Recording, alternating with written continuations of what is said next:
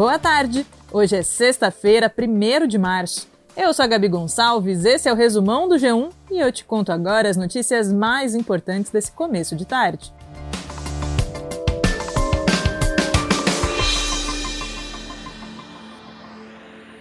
O IBGE divulgou hoje que o PIB cresceu 2,9% no ano passado. O PIB é a soma de todos os bens e serviços produzidos aqui no Brasil. O recorde da agropecuária puxou o PIB e outros fatores também contribuíram, como os estímulos fiscais, o reajuste no salário mínimo, o programa Bolsa Família e o mercado de trabalho que bateu recordes de ocupação. O estado do Texas, nos Estados Unidos, enfrenta desde o começo da semana um incêndio florestal de grandes proporções. É o segundo maior da história da região. A área queimada já passou dos 400 mil hectares e isso é equivalente a mais de 600 mil estádios do Maracanã. O incêndio começou na segunda-feira e mais do que dobrou de tamanho. Os ventos fortes e a seca na região ajudaram a alastrar o fogo. A situação por lá ainda não está controlada e não se tem uma previsão de quando o fogo vai ser extinto. O incêndio se aproximou da principal instalação de montagem de armas nucleares dos Estados Unidos e, por causa disso, os funcionários deixaram o local e as operações foram suspensas.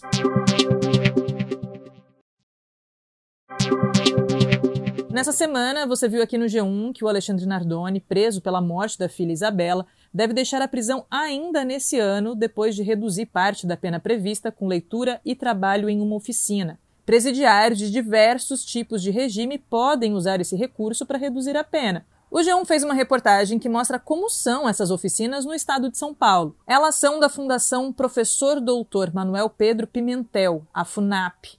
E ela existe desde 1976. Nessas oficinas, os presos fazem cursos de capacitação e qualificação. Eles trabalham, por exemplo, com metalurgia, serralheria, confecção têxtil, artesanatos, entre outras coisas. Para ver as fotos dessa oficina e também outros detalhes, é só acessar g1.com.br ou o nosso aplicativo. Uma decisão do Tribunal de Justiça de São Paulo mandou a Meta, dona do Facebook, Instagram e WhatsApp, mudar esse nome para atuar aqui no Brasil. O motivo é que aqui no Brasil já tem uma empresa de informática que se chama Meta, e ela entrou com um processo na Justiça alegando que tem sido prejudicada. Segundo a Meta brasileira, foram abertos mais de 140 processos judiciais contra ela de forma equivocada. O alvo, na verdade, era a Meta do Zuckerberg. Antes do meio-dia, a Meta americana ainda não tinha comentado esse assunto e o Tribunal de Justiça deu 1 mês para a empresa mudar o nome aqui no Brasil. Caso ela não cumpra a decisão, pode ser multada em R$100 mil por dia de descumprimento. Acumulou de novo e a Mega Sena vai a 185 milhões de reais. Tirando os concursos especiais, tipo a Mega da Virada, esse é o 7º maior prêmio da história.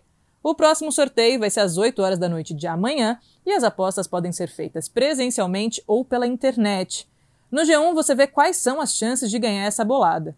Corre lá!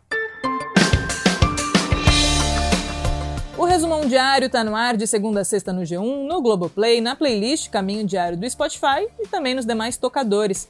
Logo mais à noite você continua acompanhando as notícias com mais um resumão do Jornal Nacional. Eu fico por aqui. Até mais!